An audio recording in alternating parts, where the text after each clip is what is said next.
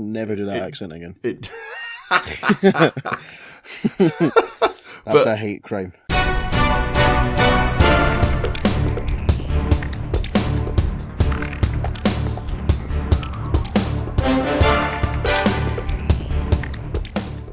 Hello and welcome back to episode 20 of Double Reel. This is the second reel of our monthly magazine-style podcast for film nerds.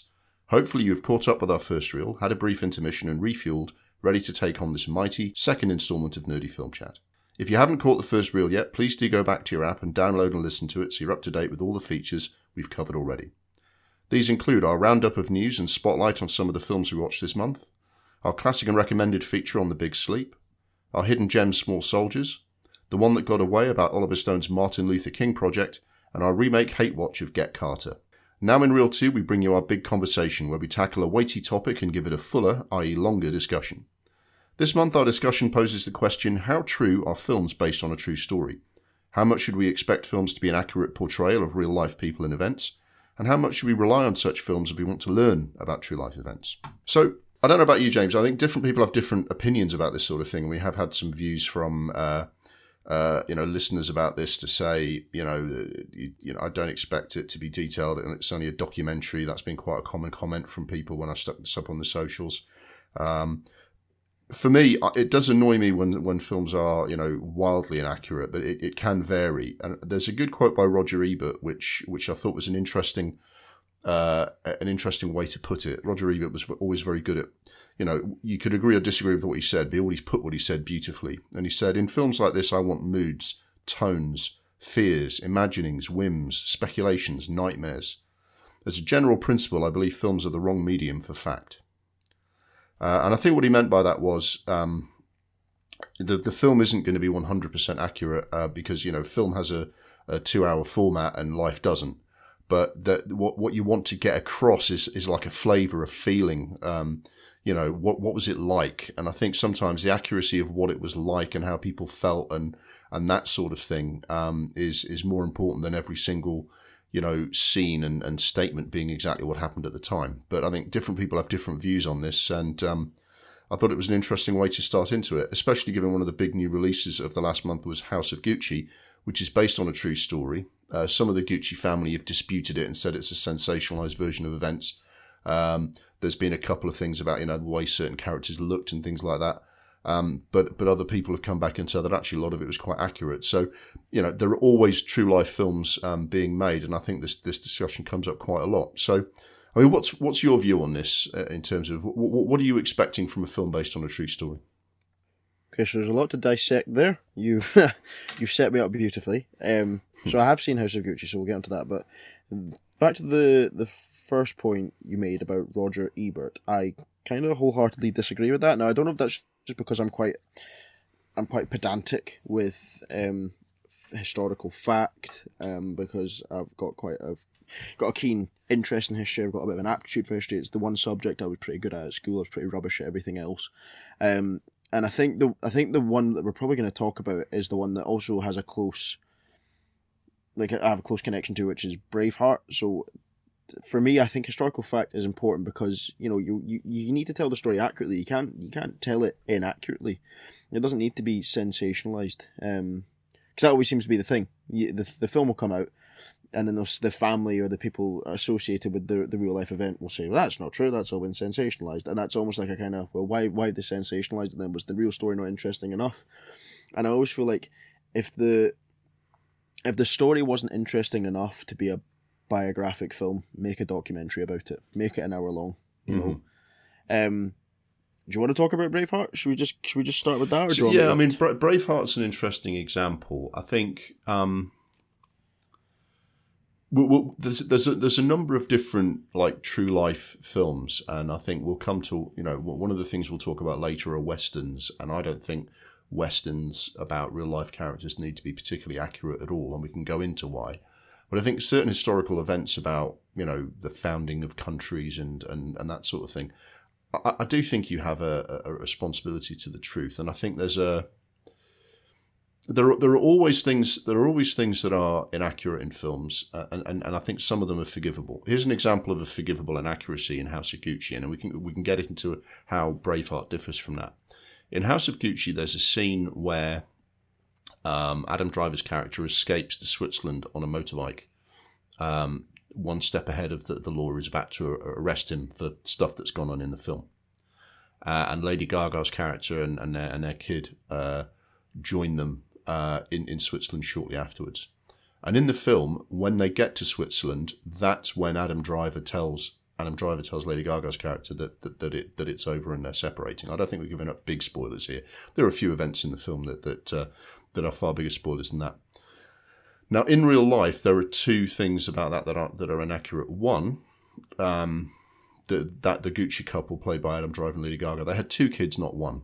And the director just said, "Look, I think it will take up too much screen time for no further effect to show them having two kids and everything going with two kids. I think one kid is enough to kind of saves money as well to not have another member of staff paid. And the other thing that happened was that in real life they had their time in Switzerland, waited for things to die down, went back to Milan, and then Adam Driver announced that they were separating. But in terms of the flow of the film, they felt it made more sense to do it in Switzerland, and then for there to be a period when Adam Driver's character is in Switzerland and Lady Gaga's character is in Milan to emphasise the difference between them, the distance between them, having been together for, and seeming like quite a strong couple prior to that.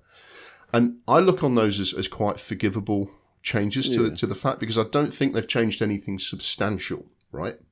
And they've got, and if anyone says, well, yeah, that's broadly what happened. Do you know what I mean? They separated for some reasons, and they did go to Switzerland, and that stuff did happen. He did go on a motorbike, and it feels like streamlining the events to make it easier to pack a story into the time, so long as you haven't misrepresented what happened, is okay. And then you come to Braveheart, which is a whole different kettle of fish. So we've said that there's like almost a needle. The needle can go from 1 to 100. On levels of inaccuracy, levels of perfect adherence to fact, and Braveheart is past the acceptable line. The needle's in the red for Braveheart, and why don't I let you tell us why? So just to quickly kind of not echo what you said, but in House of Gucci it makes sense because they still got divorced.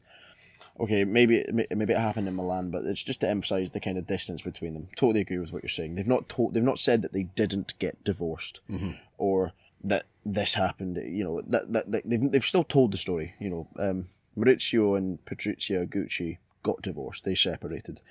Whereas in Braveheart, they've completely sensationalised it when you didn't really need to sensationalise that story. That is a great story.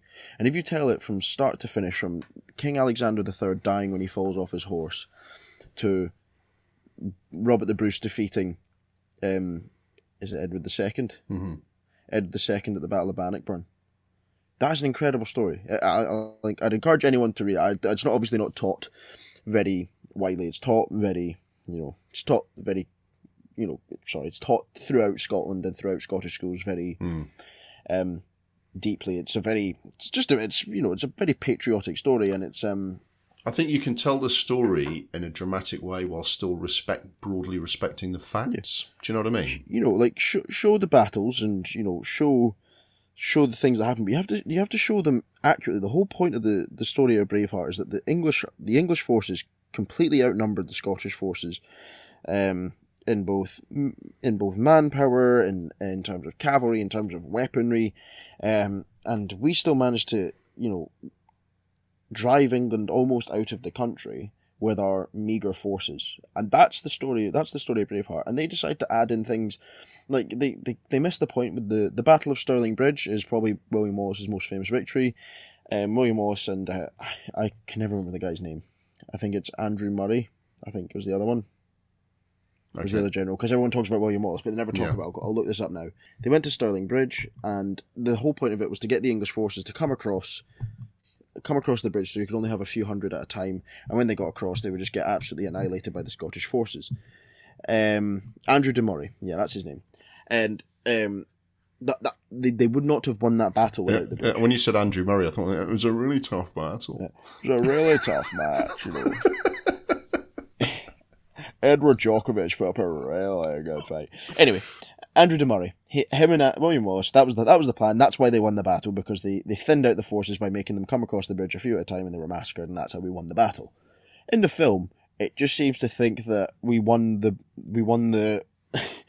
battle on buckfast and deep fried Mars bars. Is there even a bridge in that battle? No, you see the back of a Toyota Hilux in it, because that's not been edited out. But it just seems to think that, you know, putting on some blue paint and wearing a kilt gives you superhuman powers. Not quite, but close enough. But why could you have not told that? That's what's good about Outlaw King. Now, Outlaw King's got some really ropey accents. I don't know why they won't just cast someone Scottish to play William Wallace. But they try and tell it accurately. The Battle of Bannockburn, again, we were outnumbered, but they did little things like I can't remember what they called them. I think they laid little like spiky traps, they dug trenches and things like that to kind of slow the English down, and they won the battle because of that. And that's still interesting. It's like the underdog story, which everyone loves. Everyone loves the underdog story. But Braveheart decided to not do that. It was, let's have the Battle of Stirling Bridge. And we're not going to have a bridge. Okay. The Battle of Falkirk. They seem to suggest that Robert the Bruce, who is Scotland's greatest ever king, decided to betray William Wallace and hand him into the English forces in some sort of kind of weird plea deal. Yeah. Didn't happen. Ask anyone. Yeah, didn't happen. That's the thing. And I mean, the other thing a couple of things annoyed me about that. William Wallace is portrayed as essentially the same character that Christopher Lambert plays in Highlander. Some kind of random bloke in a kilt who lives in a village in a mud hut, right? When in fact he was a minor nobleman who probably had a little castle. And William Wallace is portrayed as something he clearly wasn't. And he also makes this speech just before one of the big battles going, for 700 years, they've held us down, they've treated like this, they've done this, they've done that. Going, that's Ireland, mate. That's Ireland in 1800. Different story. And there's just no need for it. You don't need that speech. You can have a rousing speech about we're not going to let this foreign country take us over. You don't need to make up, that sort of nonsense. And famously, the bit where the character played by Sophie Marceau, she's the French princess who is engaged to the English king and eventually marries her, and William Wallace in the film falls in love with her and sleeps with her, which for a love interest to kind of thumb their nose at the king and go, no, we shagged your wife. Except, of course, in real life, that character was 8 years old when she married Edward II, as was often the case. You made these marriages for alliances, and then they lived in a little castle, and when they came of age, they actually went and met their husband. So either it didn't happen, or William Wallace was a paedophile. William Wallace is alleged to have had sexual relations with this French princess when she was 3 years old. So, in real life, she was 3 years old. So there's that. They've also portrayed Edward II as this kind of camp, arty-farty kind of, almost like a eunuch in like ancient Greek or ancient Roman times, and in real life he was a bit of a mad bastard. But I mean, he was quite a vicious man. But yeah, he was. But he wasn't. He wasn't this kind of king his father was, and there were rumours that he was gay. But not the fact that he was gay didn't have anything to do with the fact that he lost the war his father started, and it's just gratuitously homophobic. Yeah, and it's a once upon a time that was acceptable football terrace banter for Scottish people to say, the English are all poofs, but never do that accent again. That's a hate crime. But it doesn't age well. Do you know what I mean? As a portrayal of a historical character, it's like,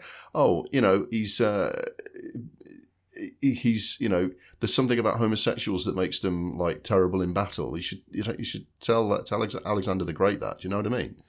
And it's just I've got another story to add to that. Just my pal Rory works with a guy who is gay, and his family have basically just shunned him because he's gay, and they don't speak to him very often. They only meet when it's like a family meeting, and they kind of have to be in each other's presence. And his three brothers really rip into him for being gay.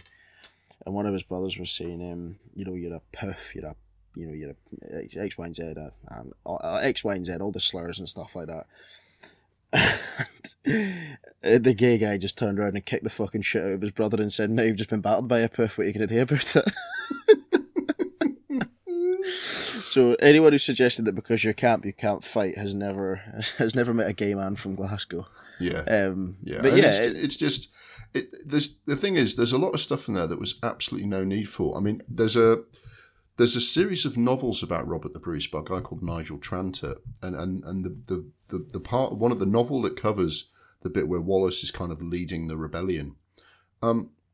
Yes, at that time Robert the Bruce was needed to tread a very careful political line because he had property in France and property in England that could be forfeit if things went the wrong way, and he didn't go straight up to the front lines with Wallace, devil may care. He was an enigmatic figure at that time, but at the same time, the way it's portrayed in that is that when Wallace was on the run, he was commissioned, or he had his arm twisted by the King of England to go looking for Wallace. And what he did was he deliberately looked in all the wrong places so that he would never find him. But he took his forces, rode all around Scotland to all the places he knew William Wallace wouldn't be, to kind of lead the English a merry dance. Something you could put on screen that would be quite good to look at. Do you know what I mean? So like you say, there are good stories associated with Wallace and Robert the Bruce, which would have been entirely cinematic, that you could have done instead of fabrications that are... The thing is, they're fabrications that portray things the complete opposite of how they were. Well, that's the thing. Robert the Bruce is, Scotland's greatest ever king, and did so much for Scotland that to kind of say he just kind of threw William Wallace under the bus like that when he was actually kind of thrown in by some serpent called John Dementiath who just turned him over, like that. There was nothing. Yeah, Robert the Bruce had to live to fight another day so that he could win at the Battle of Bannockburn. Yeah. And he didn't throw William Wallace under the bus, but yeah, there was a lot of complex politics going on. You know what? People are watching shows on Netflix and fucking HBO with medieval settings where the politics are a bit complex and absolutely loving it. There's no need to resort to this kind of crude, nonsense to tell your story.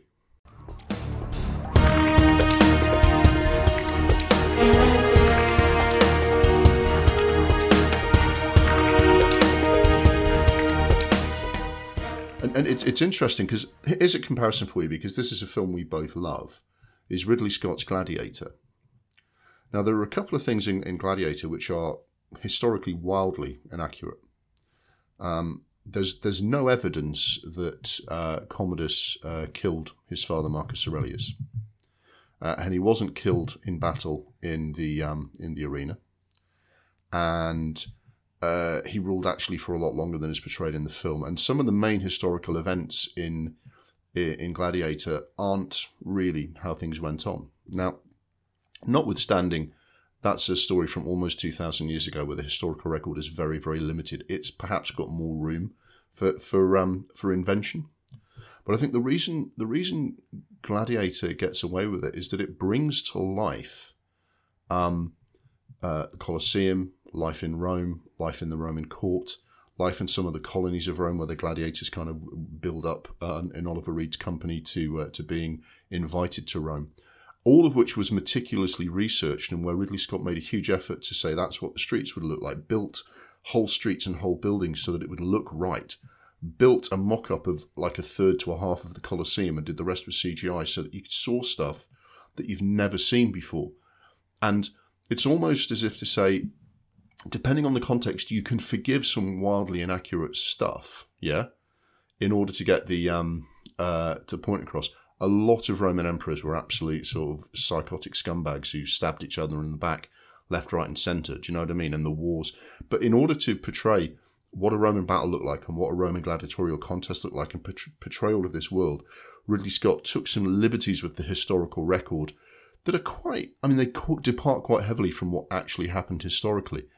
Why do you think it's more forgivable in Gladiator than in Braveheart? I mean, I made a couple of excuses there, but why do you think it's forgivable in that sense? I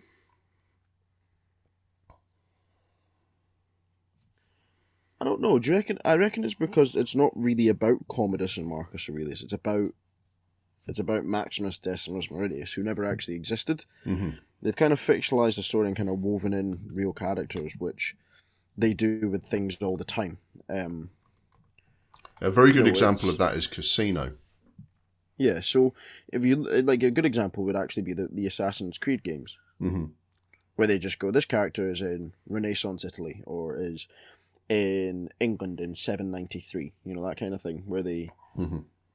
and then they'll meet Alfred the Great and they'll suggest, it's kind of like hinting at like things that they might have been or might have, were they part of this secret order? Yeah. Did Commodus kill Marcus? No, there's no evidence of that. I don't know whether it's just because I'm a lot more passionate about it because I do live in Scotland, but it's the fact that, does Gladiator even have a thing at the start saying based on a true story? No, it just tells the story of a gladiator. Was Braveheart's always trying to kid on that like this is a true story? Yeah, but it was the screenplay was written by a guy called Randall Wallace, who claims to be a direct descendant of William Wallace. I'd love to see his family tree to see how true any of that is.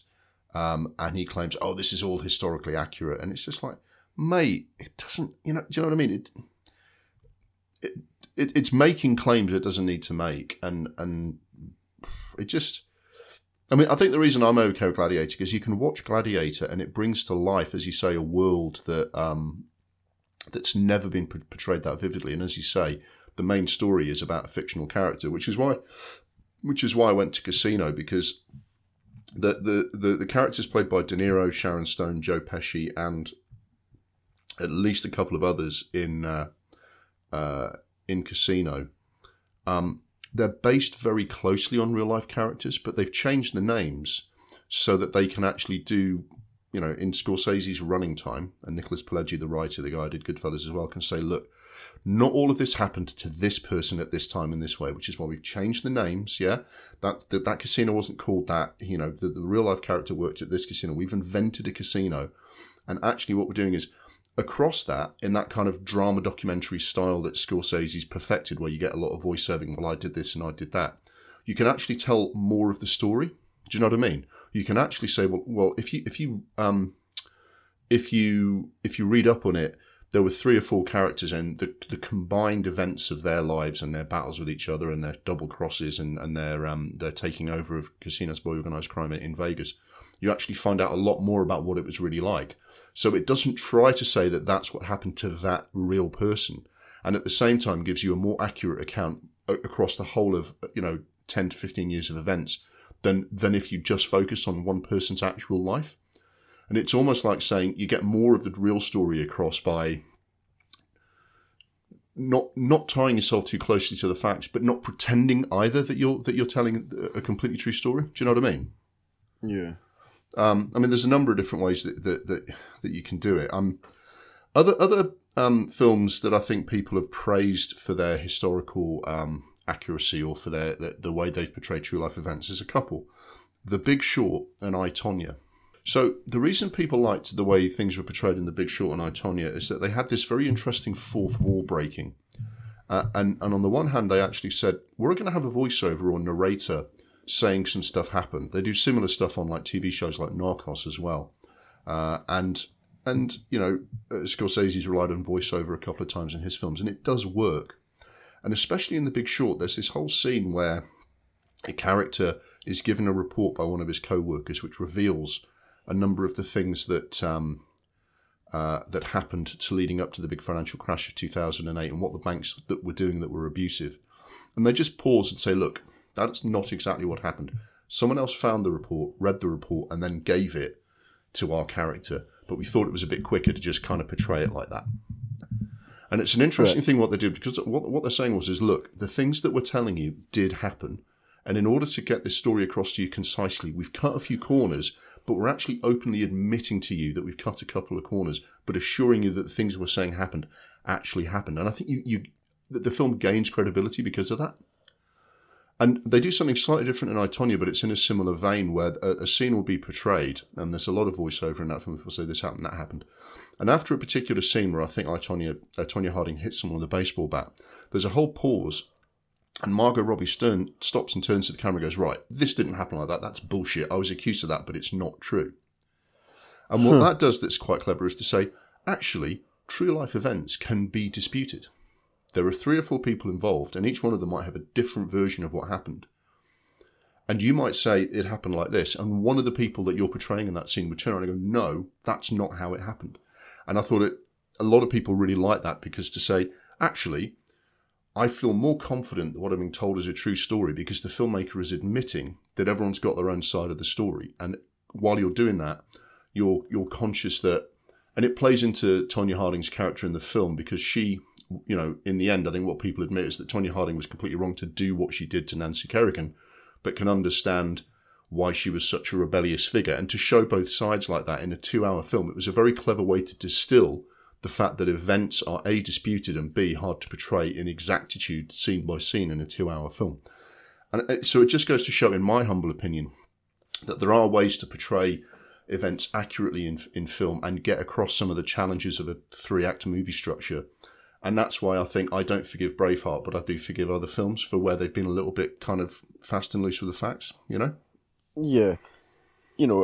There's always sides to stories, but, there's no side to the fact that William Wallace didn't shag a 3-year-old French princess and didn't win a battle because there wasn't a bridge there. What does it prove anyway? What does it give you anyway to include that scene as if say, oh yeah, he shagged the King of England's wife? Come on, mate. I mean, that's like a joke for the pub, not, these films are, Mel Gibson is actually a very talented film director. And there's a lot of stuff in Braveheart that is very rousing and stirring and exciting to watch. But it does kind of ruin the film that a lot of it is complete fucking bollocks. Because 25 years on, it looks worse and worse, Yeah, it's just, with things like Braveheart, it's not an actual true story. So they thought, oh, what if this gladiator's been stitched up by the Emperor?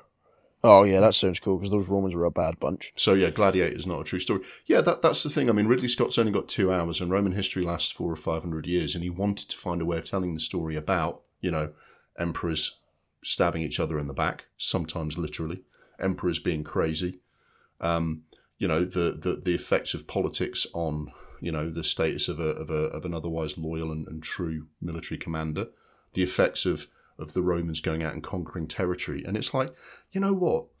A history teacher could show you Braveheart in a class and go, look, don't listen to any of this. It's a totally distorted version of what happened. But an ancient history teacher could show you Gladiator in class and go, look, in 2 minutes, here's the bits that are fictional. But other than that, that's what the Colosseum looked like. Do you know what I mean? That's what the Roman campaign in Germany looked like, And while those particular emperors weren't exactly like that, let me tell you about Caligula and Nero. Do you know what I mean? Yeah. And I think that's a good measure about whether a truthful story is acceptable. I suppose it sounds a bit hypocritical though, because we're saying, well, why is Braveheart not done to the letter of the letter of the law? Why is it not done properly when it's the story itself was interesting enough? But I think what I'm trying to say at least is that it's if you're making a story from scratch, but it's set in like a real life period and it's going to have real life characters, I don't mind as much. Mm-hmm. But when you're doing a biopic or a story that's basically a biopic, and it's interesting enough to be made into a biopic, don't embellish it. Yeah, there's a couple of other examples that I'd like to kind of throw out there. Straight Outta Compton, which on the whole is a very good film. I'm actually a big fan of it, telling the story of NWA and all of their various events. But people have said, while they haven't actually fabricated anything per se, they have left out a lot of things that happened or downplayed some of the things that happened that might make you think that they were a bit less violent, a bit less misogynistic, and a bit less kind of crass than they actually were. Do you know what I mean? And it's like, I can understand it, because at the same time, it's almost like they don't trust the audience to kind of understand that they're human beings and they were young and they would... Ice Cube is 50 odd now. He's not far off being a granddad, depending on what O'Shea Jackson Jr. does with his time. And I'm sure he's older and wiser than some of the stuff he did when he was partying with NWA, right? And Dr. Dre similarly. But they did do some shit that was bang out of order. Dr. Dre beat a woman up, and they conveniently left some stuff out that would have cast those characters in a less flattering light. Is that acceptable? If you're asking me, I don't think that is acceptable. I think it's not necessarily lying, but it's failing to tell the truth. And, obviously Dr. Dre's not going to be, one of the producers for a film that's basically suggesting, or is basically telling the story of him being a wife beater. But also, if it's a story about someone's life, you want to tell the whole thing. They weren't necessarily good people. Yeah, and if you were going to do The Big Short, Casino, Goodfellas type thing, or even The Dirt, which is a Netflix film about Motley Crue, you could have a bit of a voiceover where Dre and Ice Cube saying, "Yeah, that was out of order, wasn't it? We were arseholes then sometimes." Do you know what I mean? Yeah, whether they'd be up to doing that is another thing. I don't know. The thing is, you compare that to Johnny Cash, who was, just not afraid. I mean, the things that downplayed what Johnny Cash's life was like in Walk the Line is that they were trying to get a PG-13 or 12 certificate. Johnny Cash was completely open and said, "Look, all the shit I did, all the stuff I did wrong, all the things I smashed up, the arsehole that I was at times, I'm not afraid of telling." Do you know what I mean? Because he was very confessional. He thought it was better to just be open about everything in his life, good and bad. Right. But yeah, not everyone would be like that. I mean, similar stuff, Serpico. Serpico in many ways is quite accurate, but it doesn't spend much time on other officers who are contemporaries of Serpico who were caught up in the corruption, the battle against corruption as well. Now, is that fair? I mean, All the President's Men is similarly criticised. On the one hand, it's a pretty accurate depiction with some dramatisations here and there of what Wood and Bernstein did, but it kind of forgets that 40+% of the articles being written about Watergate that put all the pressure on Nixon were from the New York Times, not the Washington Post. So obviously the Washington Post was leading, but there were other papers that had an equally significant role. Is it inaccurate of those films to fail to mention the roles other people played in the story? Do you know what I mean? Yeah. No, I see what you're saying. I agree to some extent. I mean, I'm personally okay with it because it's an accurate portrayal of those stories. But I do understand the criticism. Here's a couple of really really out of order examples, in my humble opinion.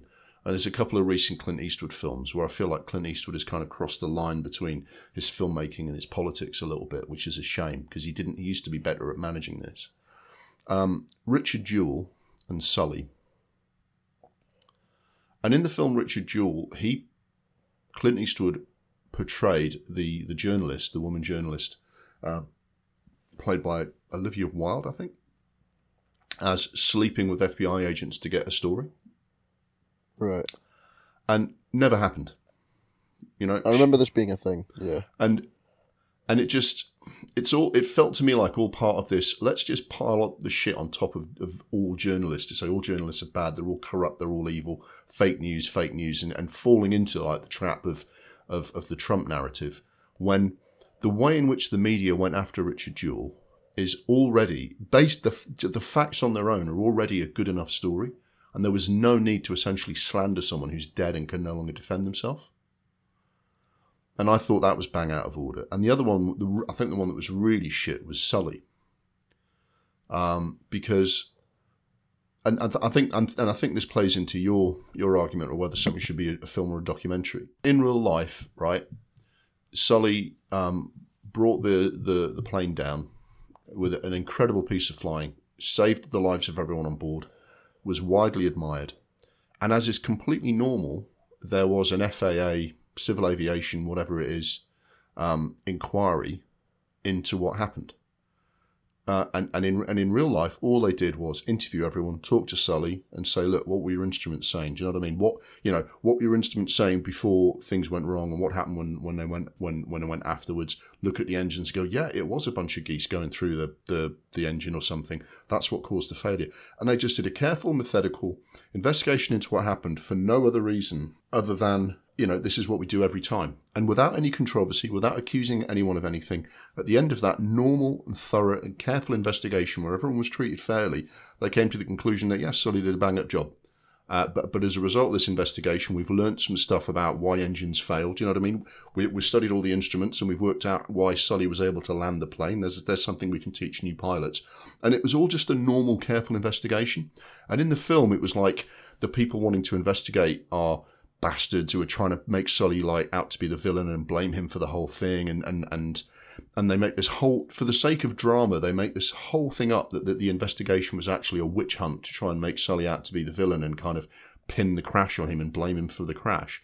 And not only is that bollocks, right? And a terrible narrative shortcut in order to create some drama. It also plays into this very right-wing narrative that anyone regulating things is just getting in the way, that regulators are arseholes stopping good people getting and doing what they're doing.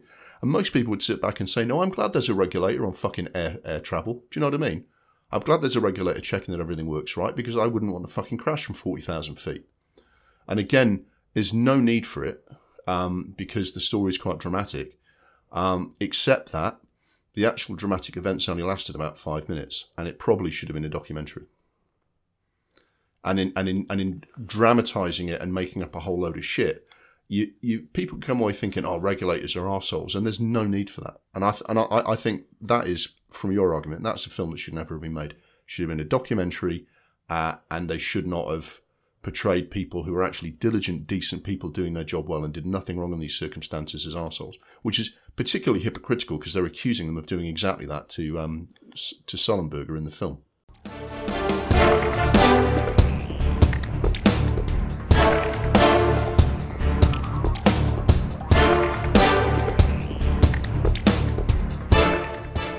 Yeah, that's an interesting point, because do you know what's a good film of, I suppose, a similar genre of air crash disaster movies? Mm-hmm. Is Flight with Denzel Washington. Have you seen it? Yeah. Now, that's not a true story. It's just the story of a troubled pilot who's an alcoholic, mm-hmm. whose plane engine fails. He ends up doing this mental maneuver and saves the lives of about 250 people, but I think 4 or 5 people die. Mm-hmm.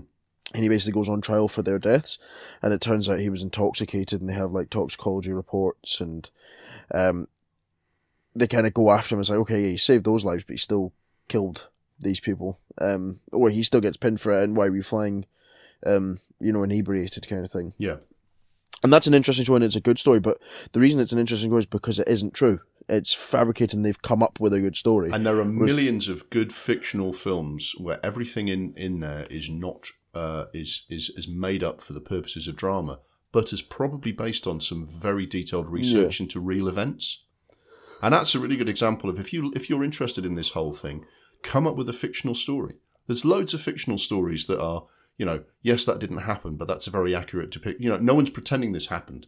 But in watching this completely fictional story that doesn't pretend to be other than fiction, you actually get a really good portrayal of police procedure or CIA investigations or, or whatever it is, Yeah. No one, I don't think anyone would dispute the things that happened in Flight being realistic. I'm sure pilots could concur or disprove whether the maneuver that's used in the film is realistic. That's a whole other debate, but, like all the science fiction films where there's noise in space, The reason it stands up as a 2.5 hour long film is because they've made it interesting. Now, if you can't make that interesting, like if you can't make the Sully story interesting, then don't make it, It's because what you're going to find is that you're going to have to pad out the plot, and you're going to have to kind of speculate, and you might not actually find anything. You might not actually be able to create an accurate story, and then why have you made that stuff up then? Because you couldn't. You've basically been given the go ahead to make a film that isn't necessarily true. If you get what I'm saying, I know exactly what you mean. This thing you've got options, right? If the true story doesn't really stand up as a film, if you stick to the facts, make it a documentary or make an exciting fictional drama based on research into real events. There's millions of those, and they're all really good. There's some great, funnily enough, we talked about My Cousin Vinny, which no one was pretending for a second is based on real life events, but lawyers point to as a really good portrayal, a really accurate portrayal of legal procedure. There is no need, in my humble opinion, to make gratuitously made up bullshit that's masquerading as fact. Do you know what I mean? Because there's different ways to tell the film. Like with a couple of things like The Big Short and I, Tonya, you can be open about the fact that you've had to kind of manipulate things to get the story across. You can completely fictionalize characters and set it in real events, like with Gladiator, and people can accept that. So I think if people are portraying things in a way that didn't actually happen, and actually you come away thinking that's not what really happened, and you just slandered somebody, then I think that's where you failed. I mean, for example, with Titanic, there's that whole bit where they portray a crew member as having done a lot of shit he didn't do, and he's got living relatives who are absolutely livid about that, Yeah. where the historical record proves they didn't do anything of the kind and there was no fucking need for it. Do you know what I mean? Yeah, like, just, if you're going to have something like that in the film, just make the character's name up. Yeah. Don't actually use an actual real life person's name. And that's the thing. There's a couple of examples I think of where people have messed around with it. The first one's Oliver Stone, who we discuss in Reel 1 for a biopic of Martin Luther King that didn't get made. And it's ironic that Oliver Stone's complaints in that were that he wasn't allowed to tell the whole truth, because he's done quite a few films based on real life events. Now, I'll preface this by saying I think Oliver Stone's an amazing filmmaker. But when he wrote the script for Midnight Express, he wrote an absolute load of bollocks masquerading as fact. And his relationship with the truth is so weird, because the real guy is still alive and can tell you all about what happened, and doesn't understand why Oliver Stone downplayed the fact that he's bisexual. The main character is bisexual. He invents a bit where the guy calls Turkey a nation of pigs and threatens to fuck all their daughters and sons when he's convicted, which didn't happen. And ironically, there's a couple of things. The other things, Billy Hayes is portrayed as murdering a prison guard to get free. Yeah? And on the strength of what was portrayed in that film, Interpol issued a warrant for the real Billy Hayes' arrest for fictional offences as a result of that. Because Turkey made a complaint and said, well, if he murdered a prison guard, I want him back here. And Oliver Stone actually portrayed things in a film that actually had a negative impact. You know, he made up shit in a film that had a negative impact on the person he's making a film about. So what we're saying is actually right. You know, make the film accurate so you don't get people thrown in fucking jail. And if you want to play around with the facts, make a fictional film that talks about being arrested for drug offences in a Turkish prison. Do you know what I mean? And probably his biggest film of that is JFK, which cinematically is an absolute masterpiece. But there's a lot of stuff in that is just made up bollocks. On the one hand, I think there's a lot to the contention that Lee Harvey Oswald didn't act alone, that there's some other shit going on to do with the Kennedy assassination. But Oliver Stone just plays into the hands of your real fucking tinfoil hat wearing conspiracy nut, who sadly is having a very negative effect on public life these days, by just making up some complete shit. Oliver Stone in that film has got people confessing to being involved in the JFK assassination, when in real life they always denied it. And surely Oliver Stone's a skilled enough filmmaker to say, this guy never admitted it, but I'm sure that he did it, and here's some stuff I can dramatise to show why I think he did it. Do you know what I mean? But to invent a confession, it's lazy, and it's a terrible, terrible attempt. And I think it probably weakens his point, because it's so easy to point to huge inaccuracies in JFK that people who want to argue against there having been anything wrong with the official version of events, they can drive a bus through Oliver Stone's facts. And I think that's one of the reasons why, especially relatively recent history. I know JFK's assassination is a long time ago now. It'll be 60 years soon. But it's still living memory, and to portray things so inaccurately is a terrible event.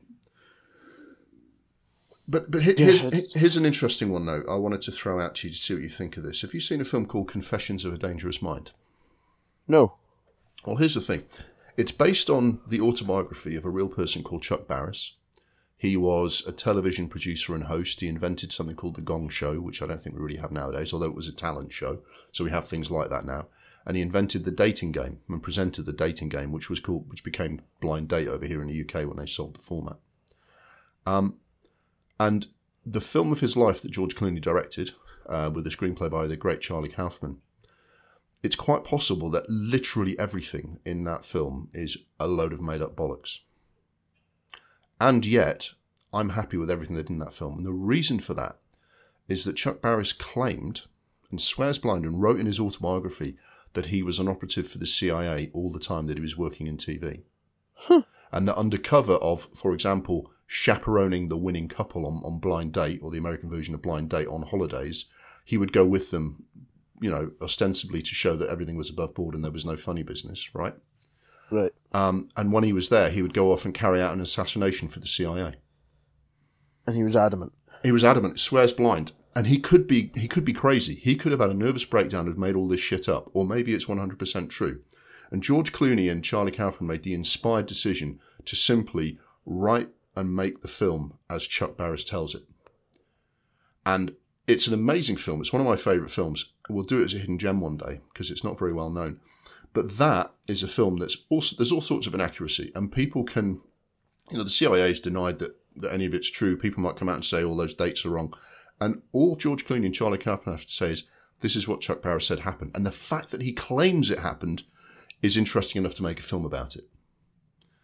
It doesn't really, it's not typical. I think all the other types of films we've talked about are examples. There are many films like that, do you know what I mean, of what we've talked about?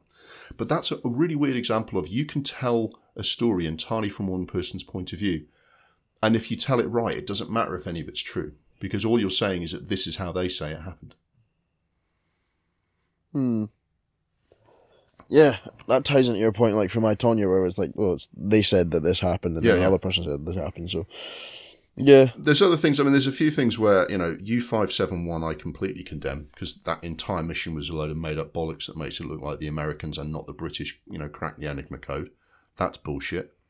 But there's other stuff where I think, it'd be interesting. I'm going to throw out a couple of things and tell me what you think. The Damned United. First of all, that book was, we talked about this on the podcast before, but they had to tone down a lot of stuff in the book, because the book was written by a Leeds United fan, funnily enough, who wrote it as if Brian Clough had already descended into alcoholism and was completely obsessed with Don Revie, and that's why everything went wrong for him in the 44 days he was the manager of Leeds United. And they had to tone a lot of that down because the family just objected to the whole story. In fact, they sued the author of that book, David Pace.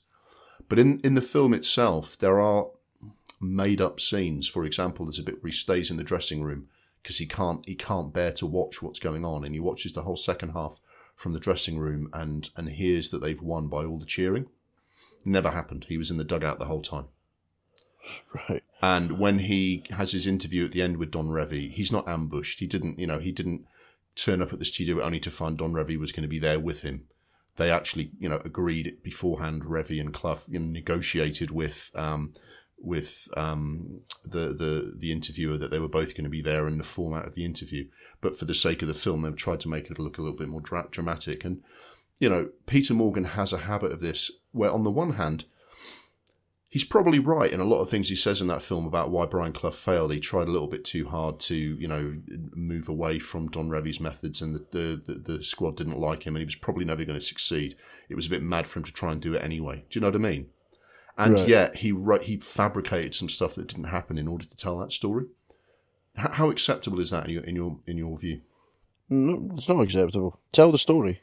Mm-hmm.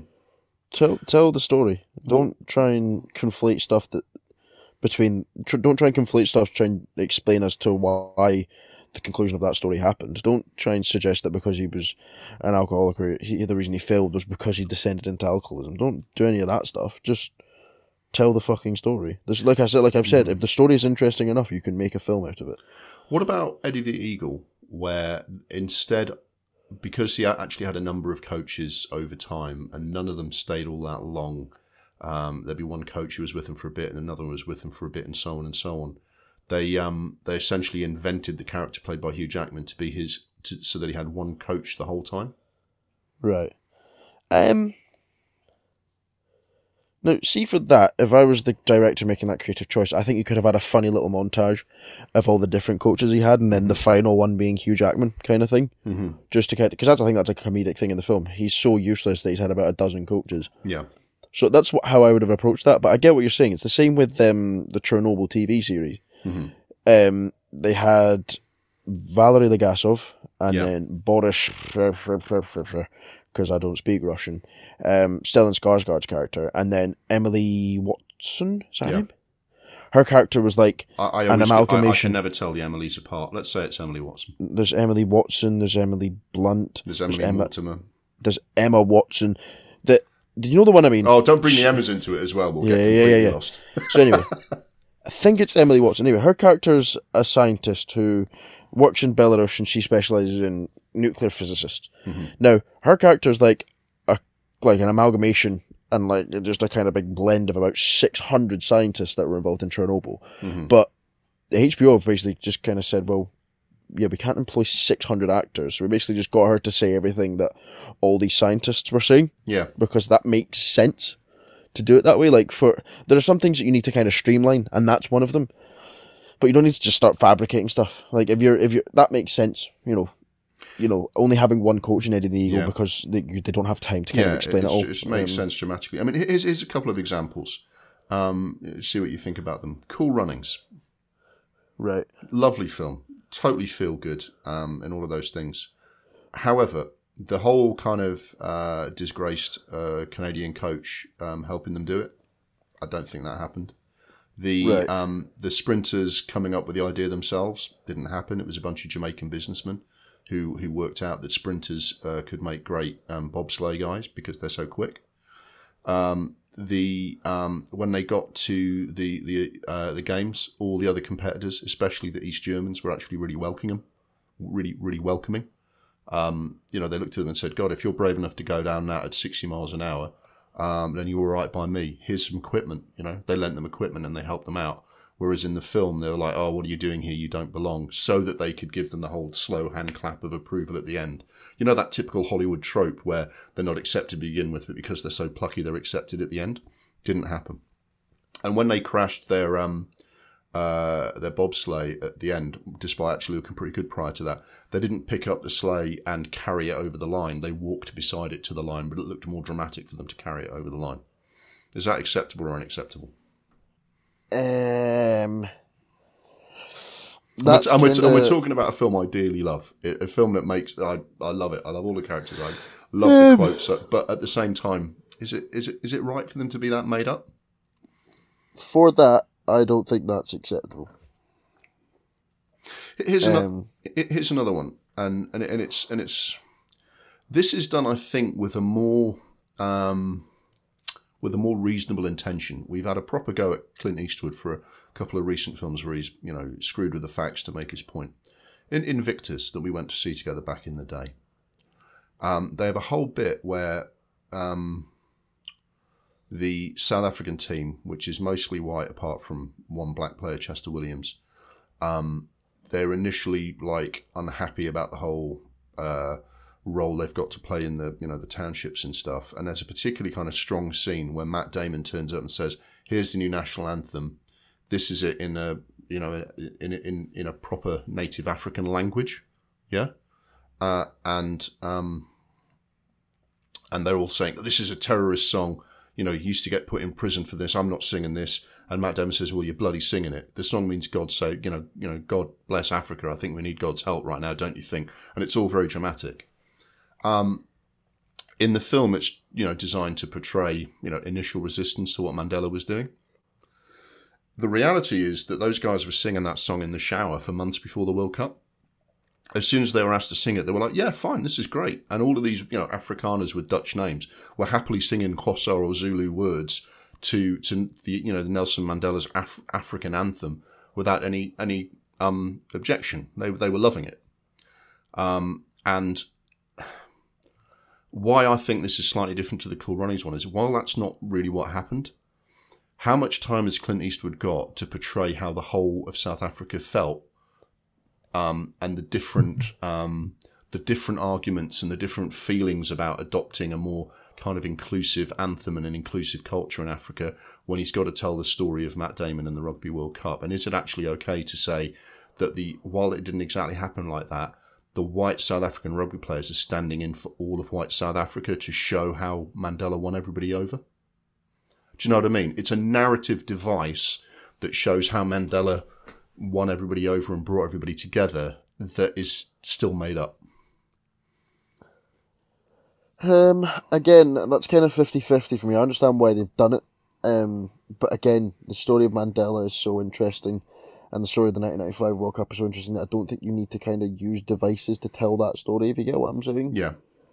I understand why they do it for cinematic effect, but I don't think that film is immune to criticism based on its accuracy. Like, I hate that if you say a film's, inaccurate. It's like, oh, but they were just doing it as a device to tell an entertaining story. It's like, the story, it's entertaining in itself. It doesn't mean it cannot be criticised for being inaccurate. Yeah, I'm kind of 50-50 on that one.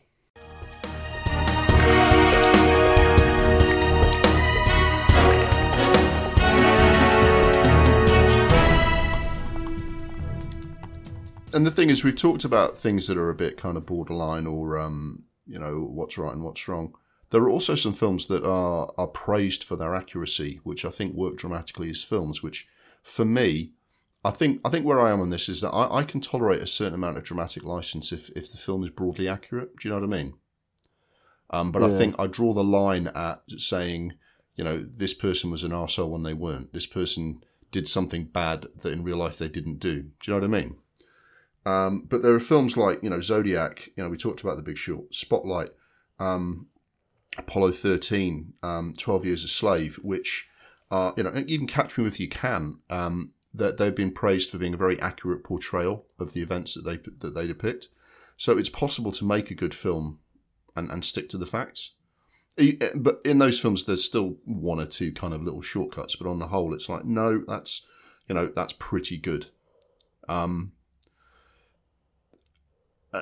I think maybe what we're saying is you can make a good film out of real events. And if you can't make a good film out of real events, make a documentary or make a completely fictional film. Do you know what I mean? Yeah. But here's one that's interesting. I think the Social Network, right? Because on the one hand, that film portrays a whole lot of stuff that didn't happen. All the stuff about Mark Zuckerberg coming up with Facebook as a way of getting back at a girlfriend who dumped him. There's a series of conversations about where Mark Zuckerberg says some things or does some things he didn't actually do, in a way that portrays him as a pretty cold and unforgiving and unpleasant figure, right? And on the one hand, here's my argument. You can tell me what you think. On the one hand, a lot of that is fucking made up. On the other hand, in 2010, no one actually could see, or a lot of people couldn't see how things would go with Facebook and how they would become the kind of entity that could, undermine all of news, all of journalism, and actually a lot of democratic elections across the free world, and the way in which Facebook has been pilloried for some real abuses. And yet there's something about that film that really rings true about what Mark Zuckerberg's really like. And with each passing year, that film seems more and more relevant as to what Mark Zuckerberg is like and how potentially toxic the modern social media world can be. It's just that he didn't do it to get back at anyone. He did it because he's one of these tech guys who does things and loves money. And the real reason isn't as dramatic, but actually you can go back and watch The Social Network now and go, yeah, fucking hell, Facebook, Mark Zuckerberg. Am I letting that film off too lightly? Is that not genuinely how it happened though? Did it not happen because he was fucking annoyed at his ex, so he decided to make that kind of rate your dorm? To the best of everyone's knowledge, no. He just had an idea. And didn't think too much about the repercussions. And he fell out with a lot of people. He probably didn't nick the idea from the Winklevoss twins. They probably just had competing ideas at the same time. But at the same time, there's something about that film that feels really true and feels truer and truer nowadays when you see what happened in the 2016 US election and all of that stuff. But it didn't happen the way that film says it happened. But underlying it seems to portray a deeper truth about Zuckerberg and Facebook. Yeah, not too sure about that one, because that film in itself is really fucking boring, and that's the only kind of interesting and the kind of hijinks bit of the film. That's the kind of exciting bit, where he's made that thing and all the girls are kind of getting outraged at his kind of misogyny and sexism. But if that didn't even happen, then it's like, why have you done that then? Maybe for us it falls into the category of a film that would have been, if you're talking about accuracy, it would have been better to do as a documentary. Because you could probably do a continuing series of about 4 seasons on Facebook since 2006, I suppose. Yeah, I'm not too sure about that one. That one seems a bit offside. Yeah, it's a bit of a head scratcher. I mean, it's funnily enough. I mean, Social Network is some people's pick for one of the best films of of the past 10 to 15 years. No, it's fucking boring. But, it's not everyone's cup of tea, because there's a lot of boardroom meetings and stuff like that and legal discussions, which, David Fincher does it's an example for me of David Fincher doing an amazing job of a story I'm not that interested in. But I'm gonna take it off in a different direction now, and you can tell me what you think of this. There are certain periods of history where accuracy absolutely doesn't matter at all. And hear me out, because like you, I mean, I studied history. I love history, and on the whole, I completely agree with your argument that if you can't tell your dramatic story without hugely distorting the facts, you go a different way. But there is an exception, and for me, that's westerns. Right. And the reason for that is that especially for Americans, gunfighters of the Wild West are they're like the Knights of the Round Table to the British, to the English. I know it might have only happened 150 years ago, but they're such mythical characters, and frankly, they've been mythical characters even at the time, that it actually doesn't matter how true these events are. There's a really interesting scene in a film called Young Guns, which is about Billy the Kid. And one of Billy the Kid's gang is reading the newspaper accounts of some of their exploits and listening to the journalists making up these florid bullshit accounts of one of their gunfights and one of their bank robberies, and making it sound like that Billy the Kid is some kind of Robin Hood figure. And he stops and goes, "Jesus Christ, this country needs a hero." And a lot of that film is almost like an 80s Brat Pack film that happens to be set in the Wild West. But what it tells you about westerns is that even when these people were still alive, people were myth making about them, and that the truth has never mattered about Billy the Kid, about Wild Bill Hickok, about Wyatt Earp, about any of them. It's never mattered. It's more important to actually tell great legendary stories based in the Wild West. And, the way the Billy the Kid story has been told in Pat Garrett and the Billy the Kid, The Left-Handed Gun, Young Guns, various other films, you name it, the Tombstone and Kevin Costner's Wyatt Earp film, the truth doesn't matter, because we'll probably never get the truth, because these people weren't well documented. And even now, when they're making new Western films, it's these legendary characters. They are like King Arthur legends. It's more important to just tell fun, interesting stories, and it's almost like we've given them a big pass that says the truth doesn't matter. Don't believe anything in this film, by the way, but the truth doesn't matter. The thing with westerns is that they're kind of mythological in their own right. It's almost like American mythology. Yeah. These westerns are they're like similar to kind of like Norse gods and Roman gods that, did it happen, the guy walked into town with a 6-shooter and killed everyone in town kind of thing. So I suppose it's a little bit different with that, and I don't think they claim to be true stories anyway. No.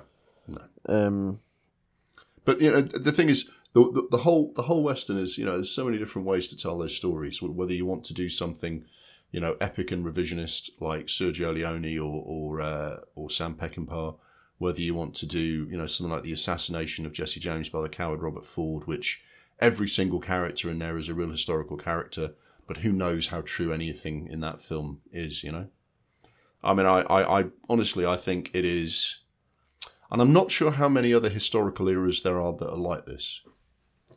No one knows. I mean, King Arthur probably didn't even really exist. You know what I mean? It's strange because there are photographs of some of these people. There are photographs of Wyatt Earp. There is a historical record of some of what Wyatt Earp did, right?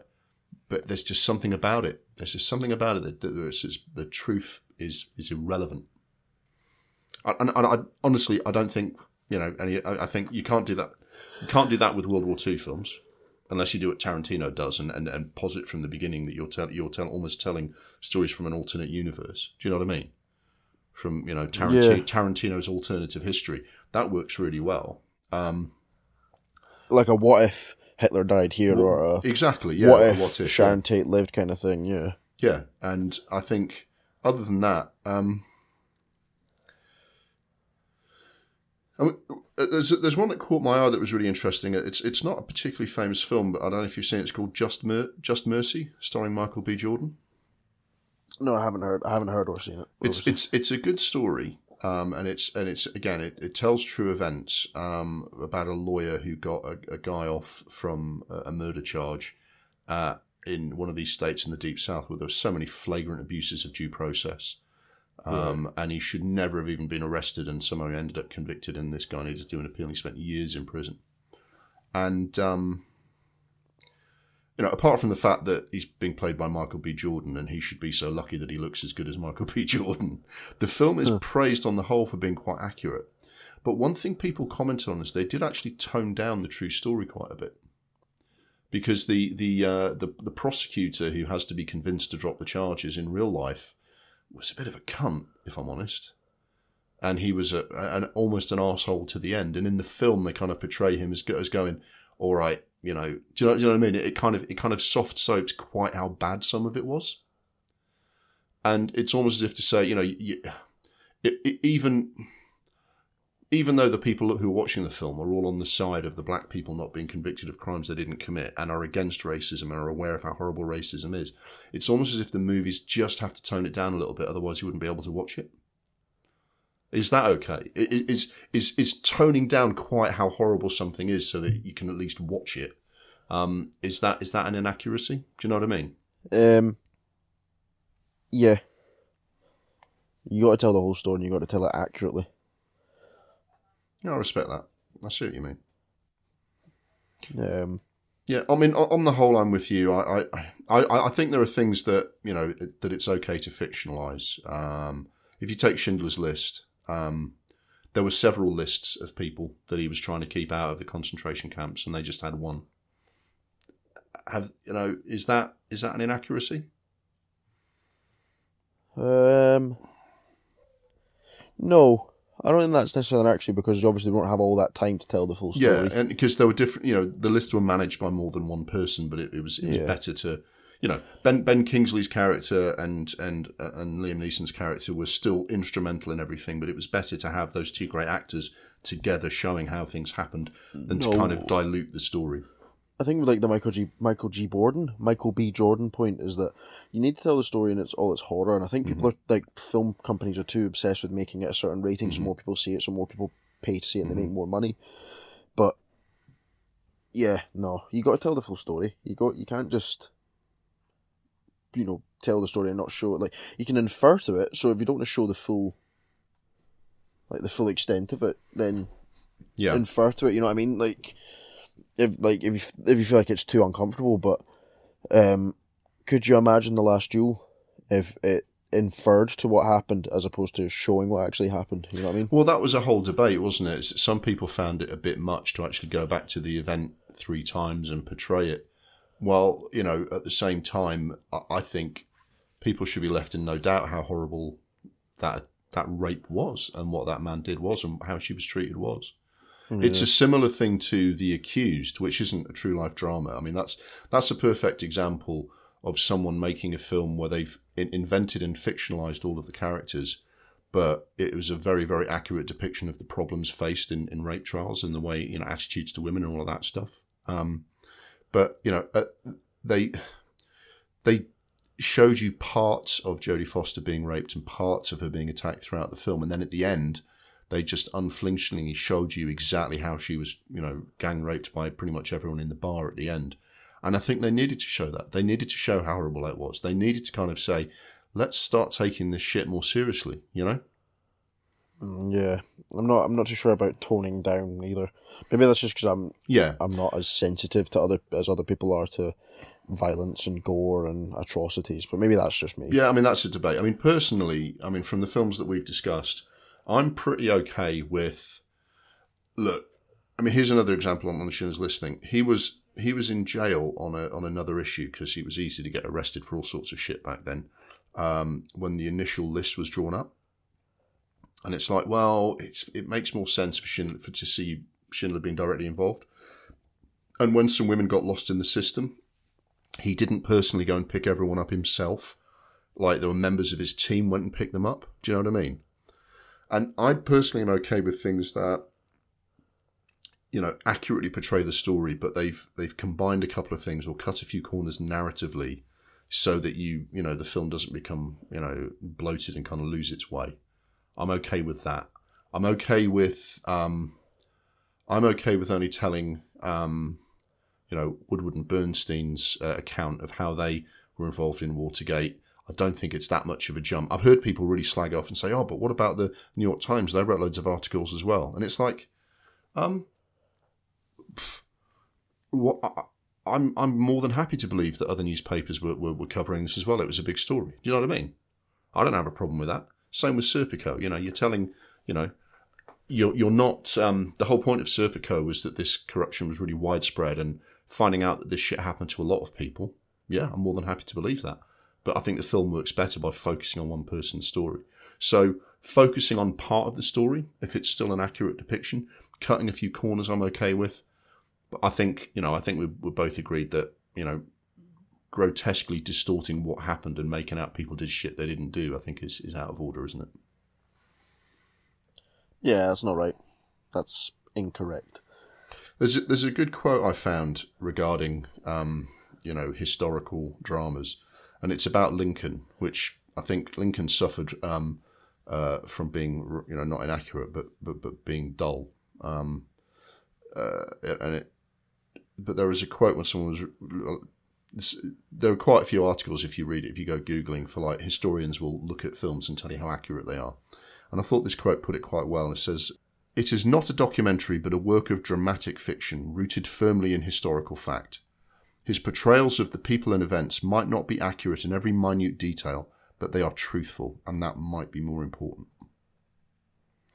And I think that's fair. I think if you come away from a film with a broadly correct view of how things happened, you can always go and have a good read up yourself. Do you know what I mean?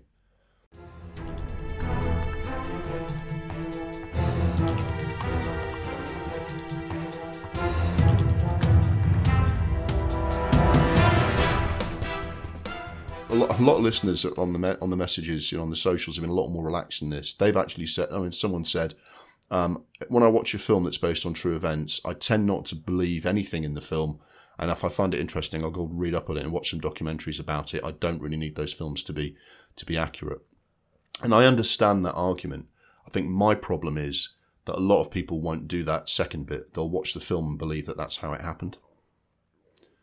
And that does concern me. Maybe it's less of a concern now because films aren't as widely watched. But there was a time when films were, there are more films being watched than Netflix documentaries being watched, and the wrong side of the story can get told. Yeah, I don't know.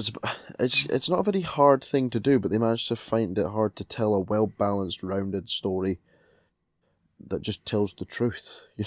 I think the game changers are the guys who did The Big Short and the people who did I, Tonya, and the way Scorsese did Casino and a couple of other things like that. That says you can meld and mix and match all of these things. You can stop and almost treat it like a documentary. And if you watch Narcos on Netflix, they do exactly this, where they will actually stop and say, well, at this time, 20% of Mexican GDP was cocaine trafficking. It's like, okay, you don't need to dramatize it. You can actually have someone saying this stuff happened and that stuff happened, and things like The Big Short. Clever stylistic touches can get across the point. It's like watching a play. We all know that's not really Verona. When you're watching Romeo and Juliet, it's the fucking local theatre.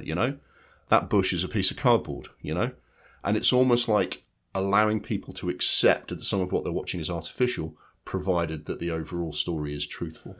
And I think there is a debate about the line, but I think you can use dramatic devices to show people, if you can't dramatise it, have a little voiceover, because that's been done in very entertaining, interesting ways, tweak the story, or failing that, do a documentary.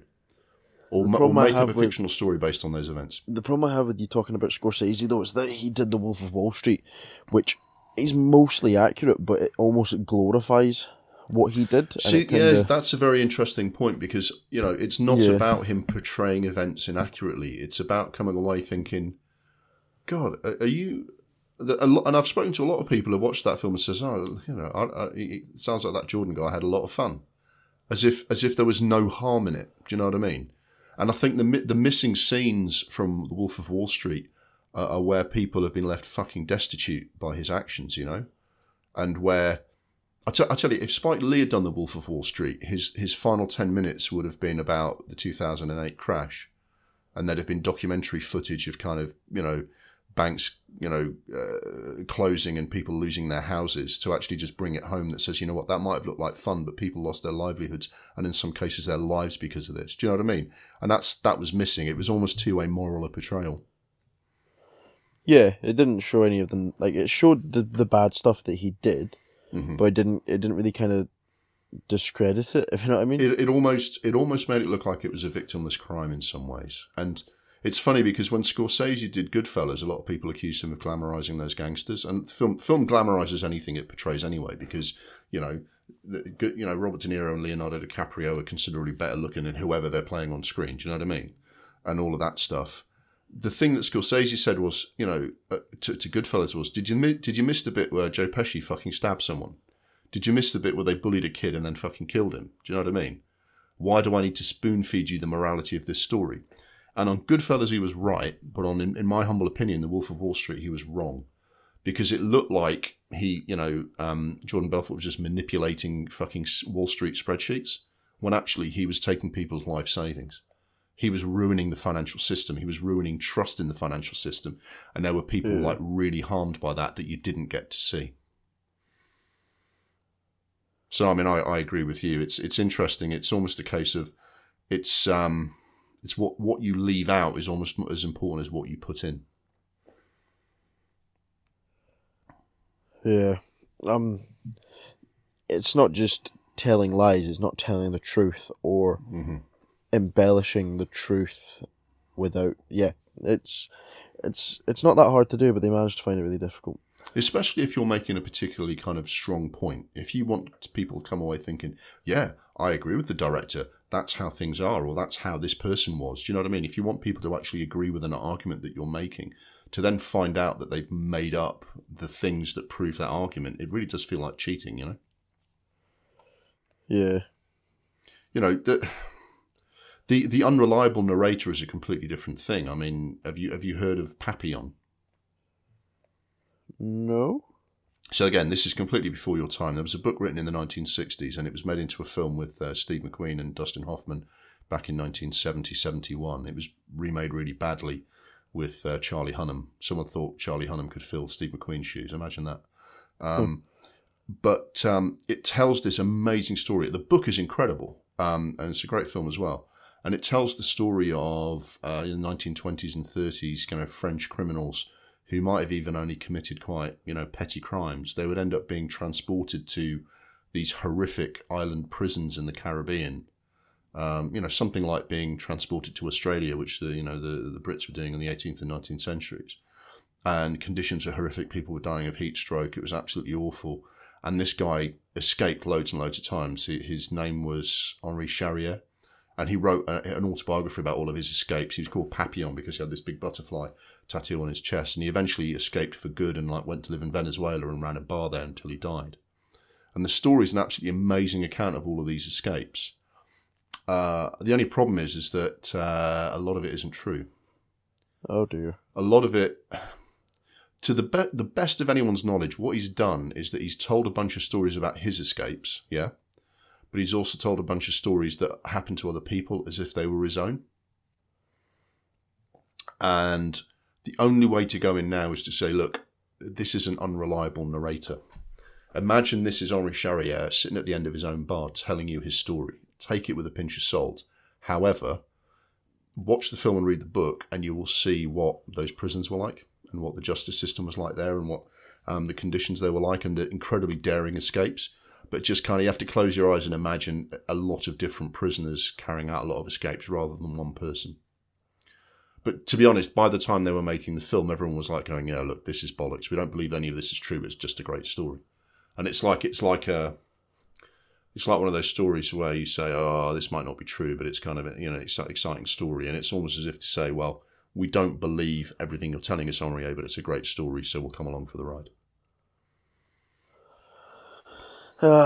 Yeah, I don't know if it's just because I'm quite OCD and I'm quite a pedant where I'm just, I need it to be on the nose. Like, obviously, if it's like claiming to be a true story, if it's like a story that involves real life characters but it is fiction, that doesn't bother me as much. But I think it's when you hit me with that and most of it's bollocks, I'm like, oh, that's like all the air just leaves your body. You're like, oh, for fuck's sake.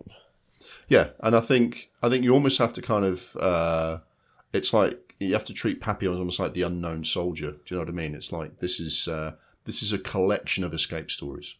And the fact that he's claiming a lot of stuff other people did as his own is almost part of the story, you know. If you were gonna make the story Papillon now, you would probably need to re-dramatize it with a journalist going to get his story. Do you know what I mean? And it'd be something like The Usual Suspects, where at the end you kind of unpick how much of what they've told you is true and how much of it is an obfuscation or invention by someone who's just trying to spin you a line. Yeah, like Life of Pi, where at the end they say, "Look, there's two different versions of this story. Believe the one you want." You know. Yeah, or the end of The Dark Knight Rises, where is Batman dead or is Batman alive? Mm-hmm. That's totally different though, because they're not biopics. But yeah, I get what you're saying. I think it's just I'm fully against anything that claims to be a true story, even if it's inspired by true events. Like I went to see House of Gucci this month, and it was I quite enjoyed it, but there's some real. Well, I suppose we can dissect it maybe in its own kind of special, but it's mostly true, like we've kind of discussed. Mm-hmm. But no, I can't be done with it. You know, it was the Spencer that I saw the month before, and it was like a fable based on a true tragedy. It's like, fuck off! Like these are real people with like, you know, with the families. Like every story we've told today about a film that's inspired by true events, it's almost like, oh well, the relatives of this person have said this, or the relatives of this person have said this, and you know, this person got sued for suggesting that Brian Clough was an alcoholic. It's like, just tell the fucking truth then. Like, yeah, and that's the thing. There is, I'll tell you one of my favourite devices to tell a fictionalized, or to use real events for your story, but not have to stick to the record. Is there's some books by James Ellroy, some of which have been turned into films. There's a guy called Neil Stevenson who writes. He started out writing sci-fi, but then he started writing historical fiction. And he basically wrote historical fiction as if there was sci-fi, just imagining that the arrival of Isaac Newton and all of these people and their new inventions would be a technological change akin to, you know, what happens in science fiction when someone discovers space travel. And what they do is that they mostly tell you the story of fictional characters who meet and talk to the real historical characters, and those historical events and those historical characters are a backdrop for a fictional story. I'm totally here for that, because you know it's fictional, because you go, oh well, you know when you go in the Wikipedia entry and like there's a cast list of 10 people, and only 3 of them have got a link because they're real characters and the rest of the characters have been invented. Do you know what I mean? I'm totally here for that, because they're not trying to make out that this is what really happened. This is not the life of Isaac Newton. This is trying to bring an era to life with a bunch of fictional characters, and you'll learn a lot about what really happened there, because there'll be a lot of great period detail, and you'll see some stuff that happened. You know, that's the Battle of Pearl Harbor, or that's, you know, the English Civil War, or whatever it is, but it's a fictional character. And I'm cool with that. I think that's a much better way of doing it. You know what I mean? Because there are great historical novels, historical fiction, where they say, well, you know, we're going to make some stuff up. So to do that, we'll make up some characters. And I think that's a better way of doing it if you want to use dramatic license. But when I hear that someone has used a dramatic license, it's like, well, how can I rely on anything you've said in the film? Do you know what I mean? Yeah, no, it's... Maybe it's just us. Maybe we're the problem. Like I say, a lot of the people responding to this message on this in the socials were much more relaxed about it, because they don't expect films to be true. You and I think we're a bit more hardline about this. Not even true. I don't want to go into the Avengers and expecting it to be a true story, but yeah, I think it just does more damage than it does good, in my opinion. Yeah. It's just real life events are so seductive. Wesley Sullenberger, is that his name? Sully, anyway. It's not James Sullenberger. I can't remember now, but he lands a plane on the Hudson, and saves everybody's life, and it's the media story of the age. Of course, someone's going to want to make a movie out of it, and then someone's going to work out that the interesting bit of that story only takes 5 fucking minutes. Chesley Sullenberger. Chesley Sullenberger, not Wesley. Chesley Sullenberger. So, and I think people just need to take a step back. And like I say, there are people doing a great job of true life stories, and it's not like we're asking for something that's impossible. Because when David Fincher did Zodiac, or when those guys, Adam McKay did The Big Short, they did really well with a true life story. So if they can do it and make an entertaining film out of it, then I think that's when we're not setting an impossible standard. I think filmmakers who do the job right are the ones setting that standard. Yeah, no, I agree.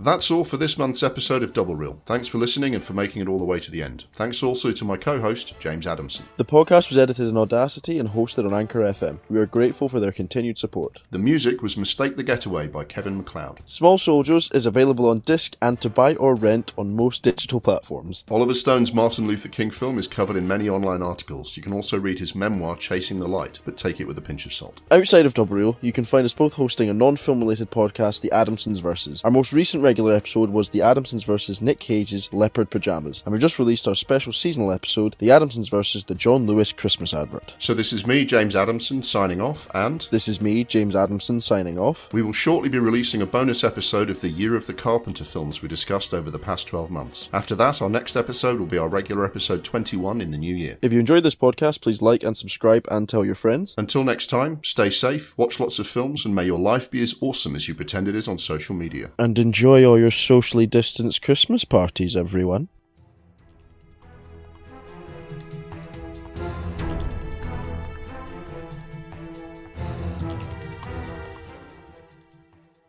But I fucked it because I'm just thinking I'm like Ron Burgundy and I will just read whatever's put in front of me.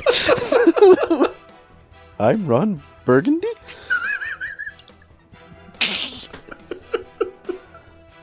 Outside of Double Reel, you can find us both hosting a non-film related podcast. I can't do it.